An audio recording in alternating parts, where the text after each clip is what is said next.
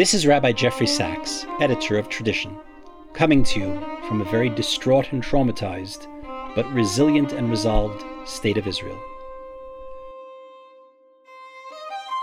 During this time of Achdut, worldwide Jewish unity, we're pleased to bring you a special episode of our podcast, co-produced with our friends at Matan, the Sadie Rennert Women's Institute of Torah Study in Jerusalem. Our recently released Fall 2023 issue features an essay by Dr. Yosefa Fogel-Rubel titled Psalm 139, When God's Presence Both Overwhelms and Eludes. The essay explores two exegetical prisms for Psalm 139 and the theological relevance of understanding that chapter as a form of emotional struggle with God. Of course, when the essay was written and when we went to press 2 weeks ago, no one could have foreseen how its themes would become presciently relevant to our current moment. But that's how it often is with Torah learning. We thought it would be appropriate to chat with Yosefa about her piece in light of the events on Simchat Torah and the war. The essay is available open access on our website, traditiononline.org, where you can also access our entire issue on the Yom Kippur War 50 years after, another item with sudden, unexpected, and unwelcome new relevance. Dr. Yosefa Fogel-Rubel is a Ramit at the Women's Beit Midrash at Migdal Oz, a lecturer at Matan, and the host of the One-on-One Parsha podcast from Matan, which explores deep thematic points of the weekly Torah portion. You can subscribe to the podcast at www.matan.org.il. But for today, we turn the microphone back on her, making her the guest of this episode, for which she is joined by Tradition's associate editor, Rabbi Yitzchak Blau. Welcome to Tradition Podcasts. This is Yitzchak Blau. I am associate editor of Tradition and a Rosh Yeshiva at Yeshiva Doraita. And my guest today is Dr. Yosefa Fogel-Rubel, who is a Ramit in Migdal Oz Women's Beit Midrash, a lecturer at Herzog College, host of Matan's weekly Parsha podcast, and a Yoetzet Halacha. And she has actually twice been the host of a podcast where I was the guest, so I know she does an excellent job. And we are reversing roles tonight, and I will be asking her questions. Welcome, Dr. Yosefa. Thank you. I know I'm a little nervous to be on this side of things, but I think we'll be okay. Okay, great. So let me just give a little background. With everything that's been going on, Tradition has been trying to focus its material on subjects relevant to the situation. So maybe before I ask specific questions, if you don't mind, maybe you could summarize a little bit of what you do in that article? Sure. So the article is an exploration of Tehillim 139 of Kuf Lamed Tet. And the reason why this Mizmor has always interested me is because, to me, it's one of the more theologically daring. I look at Tehillim in general as an early Siddur of Am Yisrael, sort of like an early prayer book. And there's all different elements, right? There's praise, and there's pleas, and there's distress, and there are also some pretty courageous conversations that are had with God in some of the Mizmorim of Tehillim, and among those that I think is really the most interesting is this Mizmor, and really all I do is shine a light on a particular tension that exists in it. The Mizmor opens where the speaker is, and I'm leaving the speaker as an anonymous speaker for a moment. I'm sure we'll get to that a little bit later, but the speaker is really thinking about how much God knows everything about the way he or she, but for now I'll just say he, how much he functions in the world. And God has been there from the beginning. God knows everything that he does. And in the beginning, the first section of the Mizmor, it really seems like the speaker is relatively okay with that, meaning that there's something that's off-filling about that experience of God being so omniscient. But there is one small hint that maybe the speaker is ambivalent about it, and that is the word tzara. In verse 5, it says achol v'kedem tzartani, right? That you are sort of, now it's from the word tzara, sort of like to besiege. And while it may not mean something negative here, it seems to be like it hints to something negative.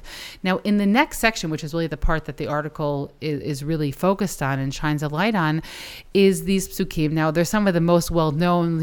It's just a plethora of beautiful songs that have been written about these psukim and using these words. But just for example, in verse 7, Ana elech miruchecha ve'ana mipanecha evrach, right? Where can I flee from your presence? Imasak shamayim shamata ve'atzia sheol hineka, right? If I go to the heavens, if I go to the underworld, if I go to the edge of the horizon, as we continue, and even to the places that are so dark, God, it doesn't really matter because there is no difference for you between light and dark. And there really are two ways to read those psukim. On one hand, you could read them as, I think, a little bit innocently, as just a continued, complete awestruck at how omniscient God is. But the part that I think is moving about that second section is that it seems to be that the speaker is entertaining what it would actually be like to run away from God. And this is kind of, I think about a teenager. As a child, there's something really wonderful about the utter enveloping sort of supportive, guiding hand of your parent. And at some point, if you're a healthy human, you kind of want to get away. And to me, that's sort of like the teenagehood section of this mizmor. And it could be that it's just a thought exercise, right? It could be that this person who speaks never really tried to run away from God. But even as a thought exercise, I think that it's a very important voice to highlight because it's a voice that still makes it into Tanakh, right? And I do believe that is the intention here. I believe that the intention is that the person wants to run away from God and they're trying to figure out, where can I go? Whoops, I can't go anywhere because you happen to be everywhere. And what happens in the continuation of the Mizmor is that the speaker ends up reframing that, right? They reframe that desire to run away and again come back to this place where like the enveloping omniscient presence of God is something that they love. And they end up going back to these creation motifs and God, you've been there before. I mean, you could almost insert the word DNA in this Mizmor. It's unbelievable. It really dances around that idea, right? In the beginning, membranes almost of who I was, you've been there. So there's sort of this really interesting psychological movement in the Mizmor that I kind of wanted to shine a light on. And so that's what the article explores. Some literary ideas, some semantic ideas, but really also that psychological space, because I think that many people experience that. And we often think that the voices in Tanakh are all pious, quote unquote, or the way that we would imagine piety to look. But I think that there are a lot of different kinds of voices in Tanakh. And so that's sort of what I wanted to highlight. Okay. It sounds fascinating. So before we get back to the Mizmor, maybe I'll pick up on something you said about Tehillim in general. Mm-hmm. So I'll ask you a two-part question. Would you say that Sefer Tehillim presents the most intimate biblical portrait of a human being relating to God, more than any other Sefer? And you mentioned there's something perhaps courageous and daring about Tehillim. So you explained what might be daring here, let's say the desire to flee from God. Do other particular prakim come to mind where you'd have that kind of daring account? Okay, so in terms of your first question, Tehillim, unlike other books of Tanakh, is the human side of things, meaning Tehillim expresses a really varied degree, with repetition in it, but a varied degree of human voices. So I don't know if I would say that it is the most full picture we have of the God-man relationship, because we have other books where there's actual communication, right, between man and God. So Tehillim I think is the most intimate portrait we have of the way first temple and even second temple in the early years of Jews experienced their relationship with God. And in that way, I think it's a priceless window into how maybe it sounds too academic this way, but how the biblical heart and mind functions and how prayer functions. Some of these Mizmorim, it's very clear that they had communal functions. They were communal prayers. Some of them are more individual. So I think that it's a really intimate portrait of individuals, but I think that we have other books that give us a clearer window into that kind of divine relationship, because here God just doesn't speak. So that would be my first response to the first question. In terms of the second question of courageous voices in Tehillim, I think courageous is a very relative term. Okay, meaning I think that a lot of times people look at Tanakh and assume certain very pious positions. So if I'm taking that sort of like modern lens, there are Mizmorei Tehillim, for example. I'm thinking of 88. I'm thinking of perhaps also, I believe it's Mizmor Chet, it's 8, but I may be mixing up the numbers. where you have someone in distress and they assume that it's because they sinned. Now, in the same regard, you have other Mizmorei Tehillim where somebody is in distress, but they do not, at least in the Mizmor, express any awareness that it's because of anything that's happened to them. And so that, again, I don't know if I would say it's courageous, but it already speaks to a very different kind of experience, right? Is my hardship because I sinned, or it's just a hardship and I have no explanation for it, and God, get me out of it, right? You put me here, get me out of it.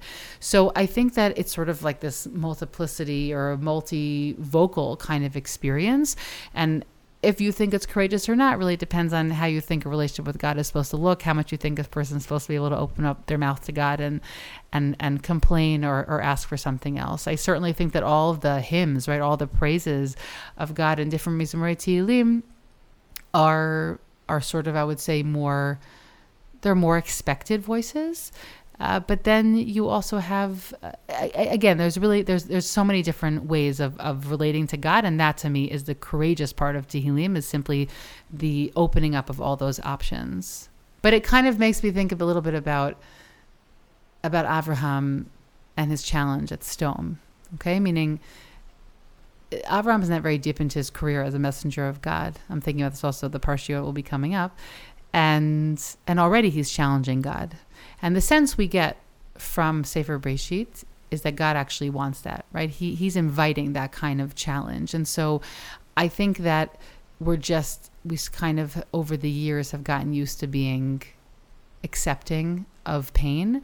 And I think that Tehillim is a book that reminds you that you can accept God and you can engage in a relationship with God and still be very unhappy with him. And that, I think, is a very important piece. So you have now mentioned two perhaps theologically daring attitudes, which I'll reiterate in a second. I want to ask about the presence of a third.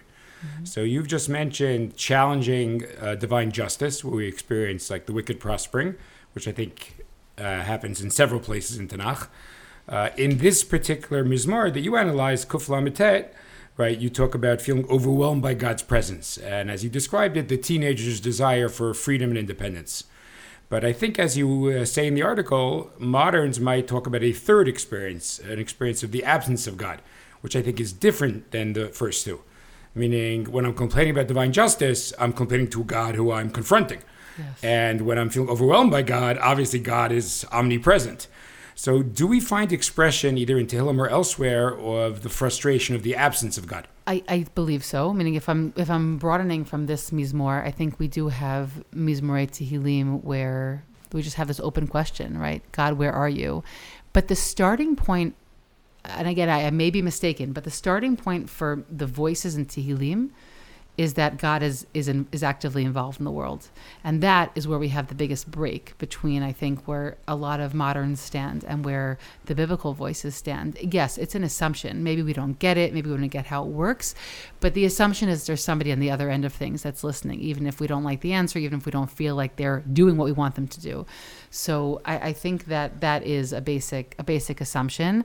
And that's why in the article, the final section of the article is where I say, well, what happens, right? To me, I read this article and I say, as we say in Hebrew, it's sort of like the difficulty of the rich, right? Someone who feels so unbelievably overwhelmed by the presence of God, which is why I do think that the voice here is likely some sort of prophet, also because there's a lot of similarities to different verses in Yirmiyahu. But this sounds to me like someone's in a pretty good place. You know, the amount of students I have who will say, you know, I had to take a break from class because I was feeling so overwhelmed by the religious experience, and it happens once in a while, but they're the far and few in between. So the voice we were much more familiar with is people who are saying, I don't know, I don't really feel anything, or I'm talking, but I don't really know if anyone's listening. So I do think that does separate us a little bit from the biblical voice, which 100% does not look at the world as there's no option that God isn't around and isn't listening. Great. In fact, I just said to a student today that the voice of atheism doesn't really appear as an option. No. You have paganism as an option or other religions as an option, but not so much the total absence of God. Yeah, we can really see where that entered the world, right? That's not a popular voice in the ancient world. It wasn't a starting point. You looked around the world and all the forces of life were so overwhelming, and it was very clear to everybody that that there was something much larger here behind all of this. It was the makings of the modern world that brought that voice into being. Okay, now I'd like to hear about the end of the article, but maybe one more point before we get there. You've mentioned twice that you have something to say about who the voice is, who the speaker is. Mm-hmm. So maybe explore a little bit who might be the speaker, and does that affect our reading of this parak? So, first of all, just say that even the concept of running from God and the same words that are used, they're obviously remind us of the story of Yonah, so much so that the commentators actually bring in this pasuk when they refer to Yonah, but in the commentaries there we realize that they say it can't be that Yonah meant to really run away like we have in this Mizmor, meaning this Mizmor and the syntax of those words is much more theologically daring than what likely happens in Yonah, who was likely trying to run away from the ability to receive prophecy, not because he actually thought he could run away from God, whereas the language here seems to actually entertain that fantasy. Again, as I said, I think that the speaker here, it seems to me like an extraordinary kind of person. I think that the conclusion of, that I realized that God was present when I was, being created in the womb of my mother, those are conclusions that a regular person can come to. But I do think that the speaker himself is someone who is extraordinary, also because of the intense divine presence that he feels, and also because at the end of the Mizmor, which is an interesting question of itself, the end of the Mizmor is very inconsonant. It's kind of very jarring ending. We have a number of Mizmorei Tehillim that end like this, which is, it's really, I think they're their own genre, where they end with this request from God to separate me from the wicked, make sure that I keep going on the proper path, and the speaker turns to these sort of theoretical enemies that are trying to attack. Meaning, I've come to this very pious conclusion that God is always with me, and I want to make sure that I sort of don't get tainted, and I also want to bring others to believe in you as well. A little bit, I think of it as like, again, the call of the Baal Tshuva, meaning now that I'm really convinced, please let me be amongst those that are wonderful, and let me not be distracted from my mission. And so that also, again, if that voice is really inherent to the rest of the Mizmor, it sounds like we're speaking about someone who's a representative of God. It's not just a stam person in the community. Maybe it's not a prophet, but there are other psukim also here that really recall psukim in Yirmiyahu. Also, especially that last section of pasuk Yotet through Kaf Gimel, Kaf Daled, the last 5 psukim. And in that regard, we have here somebody who, yes, is in sort of this constant, intense dialogue with the divine, and after coming to terms with it, and again, I think of Yirmiyahu the most, and I don't think Yirmiyahu wrote this Mizmor, but I think that this really could be a very apt description of his experience, right? How so often in the book of Yirmiyahu, he expresses the overwhelming presence of God, and then he's angry at God. God doesn't listen to him. God says he's not going to listen to him, right? And he communicates with God, and we have, Yirmiyahu's tefillot are another very important theme in the book. And here we really see that. We see somebody who is very, very in touch with the omniscience of God in the world, has issues with it, and then sort of comes to terms with it. So yeah, it seems to me like this is a speaker that is not just your regular plain believer. Okay. Now, every once in a while when I'm in dialogue, I like to reiterate an excellent point that my partner made. So I just want to say something I found very fascinating that you said. You contrasted Yonah with the author here. Mm-hmm. And I think if I understood correctly, Yonah is not fleeing from God, he's fleeing from prophecy or his prophetic role.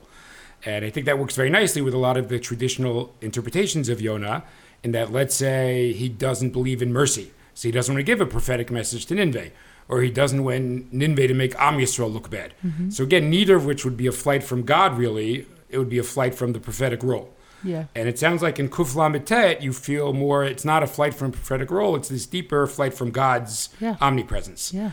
Okay, but you also threw in Yirmiyahu. So now I'm curious, it sounds like you think Yirmiyahu is actually a stronger parallel to the author of Kuf Lamed Tet than Yonah is. Do you have a particular passage in Yirmiyahu where Yirmiyahu expresses frustration and being overwhelmed by God? Is there something very specific in mind? I don't know if this totally answers your question, because it's a slightly different kind of torture. But we have the famous passage in Yirmiyahu in the 20th chapter where Yirmiyahu, because of the torture that his prophecies bring him, he wants to try and keep it inside. And he says when he tries to keep his prophecies inside, "V'haya b'libi ke'esh bo'eret atzur ba'atzmotai v'nid'eti kalchel v'lo uchal. He says, I can't. It basically feels like I'm being burnt alive when I keep my prophecies inside. But before that passage, before that pasuk, he also says earlier, in 2 psukim earlier, Petitani Hashem ve'epat chazaktani v'tuchal hayiti lischok kol hayom kulo lo egli. Here he says that he feels like, God, you're putting me in this position where I have to bring the people messages they don't want to hear. I'm being tortured, and I basically feel like I'm just sort of a source of mockery. And I don't, that's not the same thing, okay? That's not the same thing as what we're describing here, but Yirmiyahu, as an example of someone who has a very direct line to God, but also feels the limitations of that line. So that's where I feel it. It's not in the same positive context. I think we have many prophets who have a very deep relationship with God, but it's more, we don't see many prophets who try and break with God. Now, Yirmiyahu tries to break with God because God also breaks with him at a number of points where he blocks his tefillah. He tells him he can't come to the Beit Hashem. So there's something more complicated going on there, but I really think of Yirmiyahu, I think especially at the end of the Mizmor, with sort of speaking to the enemies. Who are these enemies per se? We have that general question throughout Tehillim. Are these actual enemies? Are people actually being chased by physical armies? Or is it sort of this broad metaphor for difficulties in one's life? And I think that Yirmiyahu gives just a good example of somebody who both was plagued on a religious level and also faced physical enemies. So I just think that in terms of that general question that sort of hovers over the book of Sefer Tehillim, Yirmiyahu can provide a good example. I don't think that necessarily is the same idea as being overwhelmed by the omniscience of God, but it's sort of being overwhelmed by some sort of presence that's inside of him. And he says, I can't keep it inside. So not the same experience, but one that I think maybe is part of the same semantic world. Okay, I'm glad you made that last point, because I have to admit, when you initially were explaining it, it was very powerful, but it sounded more Yonah-like to me, that the prophetic role is what's irritating to Yirmiyahu. But now I think what you're saying is that particular verse about the burning inner world of the divine encounter, that's something you get in Yirmiyahu that you don't get in Yonah. Mm-hmm. And correct me if I'm misunderstanding, that kind of moves us closer to the world of Tehillim Kuf Lamed Tet. Yes. Yeah. And in the case of Yirmiyahu, in the case of Yonah, we really don't have a sense of how he experiences his prophecy. There's something very externalized about his whole interaction throughout that, both in his interaction with the people, as an interaction with God. It feels very intellectualized, meaning obviously he's acting out of emotion, but there's something about it. There's this theological debate that he has with God. Yirmiyahu is one of the few windows of prophets who get really, really emotional with God. We don't have that same voice when it comes to Yonah. I think that they both have an interesting relationship with this Mizmor. I don't think it's the same. I think they both have sort of some overlapping. If I'm thinking of like a Venn diagram in my mind, there's something overlapping about them. In Yonah's desire to run, in Yirmiyahu's experience of prophecy being something that overwhelms him. But I don't think any of them are exactly this Mizmor, which is why it has a great place in the biblical corpus, because nothing else takes its space. Okay, and now I'm facing a new problem that Yosef is inspiring me to raise other questions before I get to the end of the Mizmor. So maybe I'll just do one more, because I found something she said now really interesting. A lot of scholars say that Tanakh doesn't tend to portray the inner world of its characters, but we figure it out from their actions. But I think that, if I understood, that actually might be a Yonah-Yirmiyahu split here. That in Yonah, we're not really given a window into his inner world. Right, we have to infer it from, he runs away, let's see why he might object to the prophetic role. Where Yirmiyahu, we have a real sense of his emotional and experiential experience.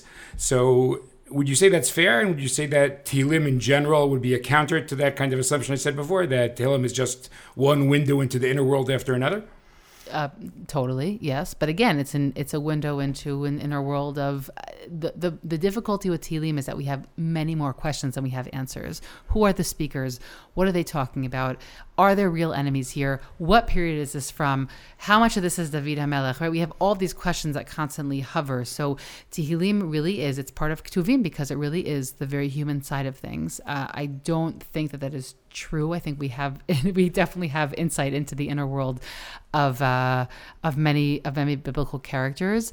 But the idea of going off on like a deep emotional theological speech was also just not necessarily the way people spoke. I mean, think of how much we have in even the story of Yosef, and what we walk away from is that he took new perspective, right? It wasn't you, it was God, right? that probably was years of personal thinking about his story. So we just, they're different genres of writing. They're different ways of speaking and expressing. And that's why I think Tehillim is so fascinating, and why ultimately it's lasted for so long, because we intuit that it's a voice of the people. It was a voice of the people then, and it still gives voice to now. We have questions, we have ways of speaking, categories there that we don't necessarily relate to, but I think that humans intuit the fact that Tehillim is something that is ours, and that it is emotional, which is why it's persisted for so long. Okay, let's move towards the end of the article now. I'm going to again ask a two-part question, which you could either answer together or really split apart. Mm-hmm. Okay, so we now seem to have two opposite problems, right? The problem of the author of Tehillim Kuf Lamed Tet, they're overwhelmed by God's presence, Mm-hmm. and the problem of what we've been calling the problem more of the modern Jew, that they are frustrated by the absence of feeling God's presence. So if you were looking to advise someone, are you kind of working towards a solution? Okay, give me a suggestion for, or maybe what Tehillim's solution is for the first problem. What's the solution for being overwhelmed by the divine presence? Mm-hmm. And what might you say to a modern struggling with the absence of the divine presence? So the first question, for the blessed few who feel overwhelmed by God, I think that what we learn from this Mizmor of Tehillim is the importance of the frame. Okay, and again, I'm going to go back to our metaphor of the teenager. The teenager at some point has to come to terms, right, with the pluses and minuses of their parent, right? Again, also in the article, I say that when people are overwhelmed today, they're more overwhelmed even by communal norms, right? Those are the things that really overwhelm them. But at some point, if we want to be healthy and not feel like we're on the run, right? We have the voice of somebody in that second section who's on the run. And I can quote this, I think, in the name of a number of people. But as long as you're still running from something, that thing is still controlling you. So if you have to somehow make peace with it. Otherwise, you're either going towards it or running away from it. So I think that the Mizmor, like all healthy responses, sort of the speaker comes to terms and they say, well, yes, I cannot run from God. So instead, I'm going to find the elements of my relationship with God that move me. So for the speaker in Tehillim, it's the knowledge that God is part of the fabric of creation. Now that might not be a moving argument for us today, but there are two main arguments that are very moving in the biblical mind view. One is the God being there at the creation of the world or creating the world, and the other is God's involvement in history. Those are two different motifs. We're not going to go too deep into them now, but that is, the first one is what comforts the speaker. And so just taking it as a paradigm, I would say you have to find the elements of that omniscient relationship that feels enveloping. To take it from tzara, from something that besieges you, that sort of makes you feel like you're choking, and go into a space of feeling enveloped. Now, for some people, maybe that's like limiting their religious time. I mean, it could be that it's a time issue. It could be that it's a proportionality. And so I think that the Mizmor sort of pushes someone and says, if that's overwhelming for you, figure out the element that is going to make you feel hugged and not choked. And I think that every human knows the difference between those very tactile experiences. And the second question... Actually, if I can interrupt you for one second. I'm sorry, I'm going to indulge again in repeating a point I really liked. You expanded a little bit what it means to be overwhelmed. And I think that's actually very important, because it turns out that the first experience now is a much broader category. Because you said correctly, I think, that not so many moderns feel overwhelmed by God, but there are many ways to feel overwhelmed by religion. Yeah. So you talked about being overwhelmed by communal norms. I imagine someone could feel overwhelmed by the halachic system. Yep. Right. So at that point, all of a sudden, that first conversation actually is much more prevalent today. Yeah. Right. And I think a lot of your response is a response to that. So I think it's very important now. It's not, we'll find like the 4 people in, Gush Etzion who feel overwhelmed by the divine presence. But actually, there could be a lot of kinds of overwhelmed by religion that we have to address. Yeah. And I think that everybody in their own religious journey has to find the proportions and the relationship with those elements that, again, unless they want to keep running forever, which I don't think they do, it's going to catch up with them somewhere. So if you want to find a place of peace, you have to somehow turn around, look at that thing, whether it's relationship with God, whether it's relationship with your family, whether it's relationship with your community, and figure out how you can make that loving as opposed to feeling like it's going to attack you always. Okay, wonderful. Now let's go to the second question. So the second question regarding moderns, right, and sort of the voice that is just much more prevalent are those who don't feel the overwhelming presence of God. And so also in the article, what I sort of do is present some other philosophical voices that I think sort of complement this mizmor, but they complement it because they really speak about the opposite experience. And so I think that, again, you can read the article, but we speak a little bit the Rambam, just the recognition of the idea that most people, even let's say go to the Middle Ages, that the majority of people are sort of feeling lost and they're not sure. And maybe they get little slivers of a sense of God, or they get, a lightning, strikes in the middle of the night. They have a moment of clarity, but most of the time they're walking in the dark, right? That famous image. And I also bring in the voice of Eliezer Berkovitz, who I will, if you allow me. I'm not exactly sure when this is going to air, but my father, Alav Shalom, whose yahrzeit is in a few days, so he was a very big Eliezer Berkovitz fan, and he was not a man of objects, but the only object I have that was my father's is this book that I have right next to me, which I took from his night table a number of years ago. And my whole, just years of my childhood, this book was always sitting, The Essential Essays on Judaism, edited by David Chazoni. But in any event, he has a really wonderful article in here on really the relationship with the divine. And he speaks about the importance of a faith experience, and how sometimes if you don't believe, faith, if you don't feel the presence of God, faith or belief is what ties you to that relationship with God. Meaning, if you don't actually have the actual meat, right? The relationship isn't there, but by having faith, it's what keeps you connected. And again, I think that different people find themselves in different spaces. We live in a world today where there's this authenticity is a really big word. I'm not such a big fan of it, by the way. I'm a very authentic person, but I don't love the word in all the contexts that it gets overused. And I think that, but for example, and Eliezer Berkovitz says that, and if you don't feel like you even have faith, by the way, rely on the covenant that was made with the matriarchs and patriarchs, with the imahot and avot, which I think is a really fascinating thing. He says, zchut avot is something that a regular person can lean into. You don't even have faith, know that your forefathers had faith, right? So this, I think, is an interesting approach. For someone who feels so far removed that faith is something to them that feels totally irrelevant, I don't think it's an answer. But it's an interesting, I think it's a moving idea for someone who says, I do believe in God, I have a relationship with God, but it doesn't feel strong all the time. And he says, well, that faith of yours is what's actually keeping you tied to God. So I think that's very moving. On the other hand, I also think that Avram Yoshua Heschel has some really important things to say in this conversation.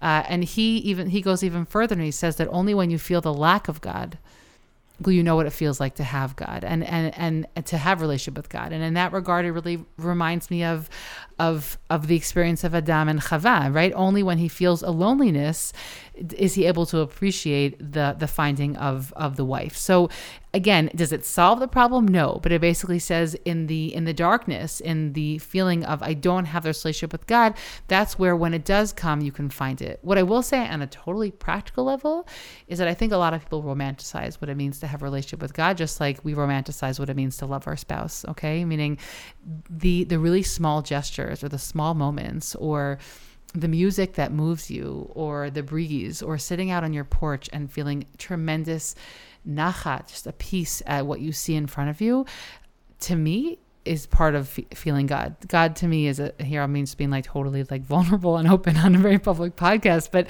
that to me that's part of my relationship with God. And on a regular day in my stage of life, I get a lot more of that than I do, intense omniscience in prayer or whatever else. So I think that a lot of people overestimate what it means to have a relationship with God, and maybe it's because these biblical categories seem big and scary, but I think that just realizing that that movement is itself being in contact with something divine.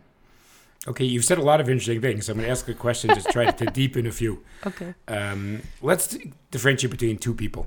Someone who occasionally has a profound religious experience and someone who doesn't. Mm-hmm. So I've often thought that the first person is in much better shape. Like, let's say I occasionally have a really inspiring mincha. So it could be I could go through a month without one because I know it's there. I know it's possible. Mm-hmm. And therefore I'm searching for that experience again and don't view it as a futile endeavor. And then you have someone who will say, like, I never have inspiring minchas. So how do I deal with it? Now, you mentioned a number of models. You had the Heschel model, where the absence of God perhaps is part of a longing for God, and the Berkowitz model, where I see things in terms of covenant, and I know that my ancestors had a relationship with God. So I'm just curious, those two models, do they relate to both people? Are they for the second person? Like, just plug into your framework someone who does have religious experiences and someone who does not. Okay, I think that the person who does have religious experiences is definitely in an easier space, and I think that both of them are relevant because, as you said, even someone who has religious experiences is also going to be in a place of absence in many moments of their life, and that. So I think that it fits into both. For the person who doesn't have any moments, I think that if you have to read deeper the article of Rav Eliezer Berkowitz. I think that they have a harder time with that article. That article really is predicated on an idea that you do have some sort of initial experience with God that you keep remembering, and that your faith kind of connects you to the initial experience. So I think that for someone who says, I don't even know what you're talking about when you talk about, like, what are you talking about? Religious experience. I'm not sure what that means. I know what it means to keep halacha. I know what it means to like fulfill the things my grandparents did, but I don't know what it means religious experience. For someone like that, I think that Eliezer Berkowitz's prism is somewhat less helpful. And that's why for that kind of person, I would say, let's try and reframe what you think that means. Because I think that someone who says, I don't really know what it means to have I don't really buy it, to be honest. Like, I don't buy it. I think that there must be things that they're experiencing that connect them to all that they can't see in front of their eyes, and that they're just calling it something else. And I don't mean that in a patronizing way. I mean that definitely in a loving, open way. Like, I think many of us, we intuit so many things and we don't have words for them. We assume that because we don't have words for them, or because they don't have some religious category, that it can't be it. And I think that often can be refracted and can be put in a lens of some sort of contact with the divine. So the truth is that you've sort of enumerated a number of prisms. I just want to add in one more, because I think that it's a voice that I use a lot of music in general in my teaching, not because I think that modern singers are in any way the giants of our greatest luminaries like the Rambam or any modern luminaries, but because I think that they give voice to people now. And I think that for that, they're really invaluable, because so many people experience life, but they don't necessarily possess the words or the capabilities to express it. But I look at these people who are not only, let's say, a modern singer, but a modern singer who's extremely popular. They're popular because they seem to be hitting a note, pun intended. They seem to be hitting a nerve with the world right now. And so when someone is wildly successful, again, like a Yishai Ribo or a Hanan Ben Ari, it interests me not just because I find watching talented people one of the most inspiring, talk about touching the divine, one of the most inspiring things you could do, but it's also, to me, really says that they've hit something that people are experiencing at this moment in time. So I also look at it just like anthropologically. So there's a song that was actually Hanan Ben Ari's, one of his, for anyone who doesn't know that is, you should Google.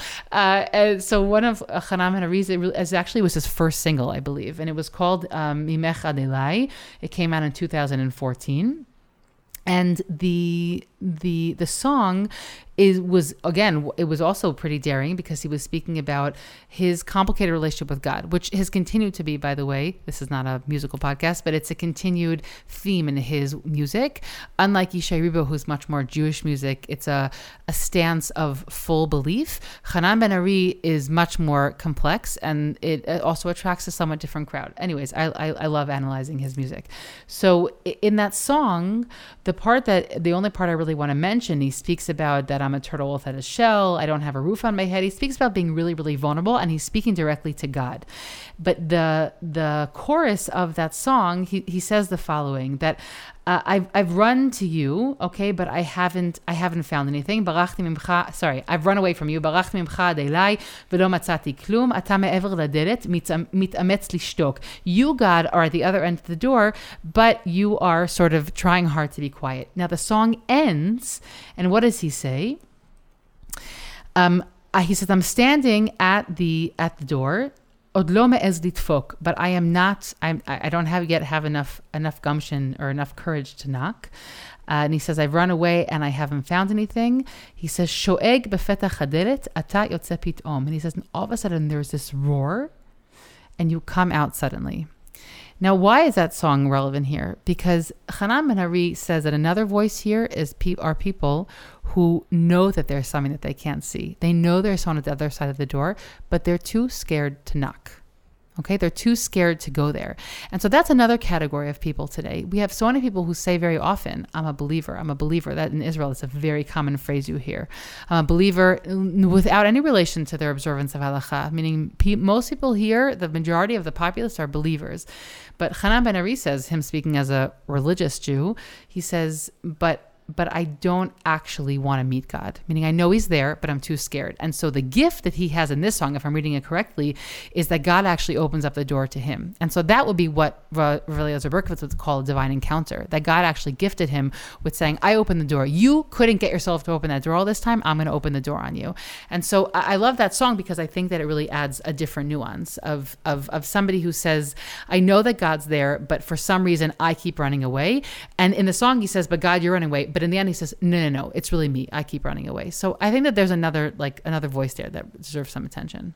Okay, so I'm going to close with 2 comments, and then we'll see if Dr. Rubel has anything else she wants to add. First of all, just for the listener who might not be aware, there's this really fascinating phenomenon now of religious singers, or at least singers who are singing religious themes that somehow transcend the audience of the religious Zionist community. Yeah. And it's just fascinating that you'll have concerts by Yisha Ribo, Hanan Ben Ari, where many secularists seem to be thoroughly enjoying music about religious themes. So I realize that's not our topic, but if you're not aware of this phenomena, you should become aware of it. I think it's an important aspect of trying to understand contemporary Israeli society. Secondly, I want to say that I think this podcast has shown that we have young talent in the community that we should be happy about, including Dr. Rubel. I think we've had here a combination of sensitive biblical reading with theology, with contemporary Israeli music, and of course with thinking about the difficult situation we're currently in, where, as we've said, perhaps more people thinking about the absence of God than being overwhelmed by God. But again, how even the encounter with Tehillim can be helpful in navigating these difficulties. Okay, so I'll just ask, actually, do you want to make any closing comment? Yeah, I guess I'll just make a closing comment about the insanity that's currently going on in the world around us. I'm always careful not to draw any too direct connections, right, between anything that we've said here and what's going on. I think that for those who find solace in the book of Tehillim at this moment of time, that's amazing. And I think that that's something that was intentional. It's a reason why it's been preserved in Tanakh. I do want to say that for anybody who's gone into the realm of divine questioning at this moment, wait a little bit. Meaning, whenever there is something that is so utterly difficult, we simply don't have any perspective yet. It's funny, I was just reading an article today that I won't say who wrote, and I thought to myself, it is crazy to me that they were able to write that article that was such a bird's eye view about what's going on, because I don't possess any of that right now, meaning I'm in the treading above water, not even every day above water. So I think that when it comes to asking big philosophical questions. So first of all, I'll say to me, that's like a privilege right now that I certainly don't feel like I have. And second of all, these kind of things take time. And just like Tehillim is a book that took so many years to take shape and we have to get perspective on it. I think also what's going on now, I would be very, very careful before sort of putting on too many religious categories. Right now we're in the Eitz Sarah of the time to daven. Believe me, there's going to be a time for a reckoning on the political level, a reckoning perhaps also on the religious level. But I don't think that time is yet. So I would just say we're in a hold moment, and we have to figure out right now what has to happen, and over time I'm sure we can have very rich religious conversations about it. Okay, and I just want to remind the listener that you could read Yosef's article on Tradition Online, again, traditiononline.org. And I want to say thank you for a very enjoyable and educational conversation. My pleasure. Thanks for having me.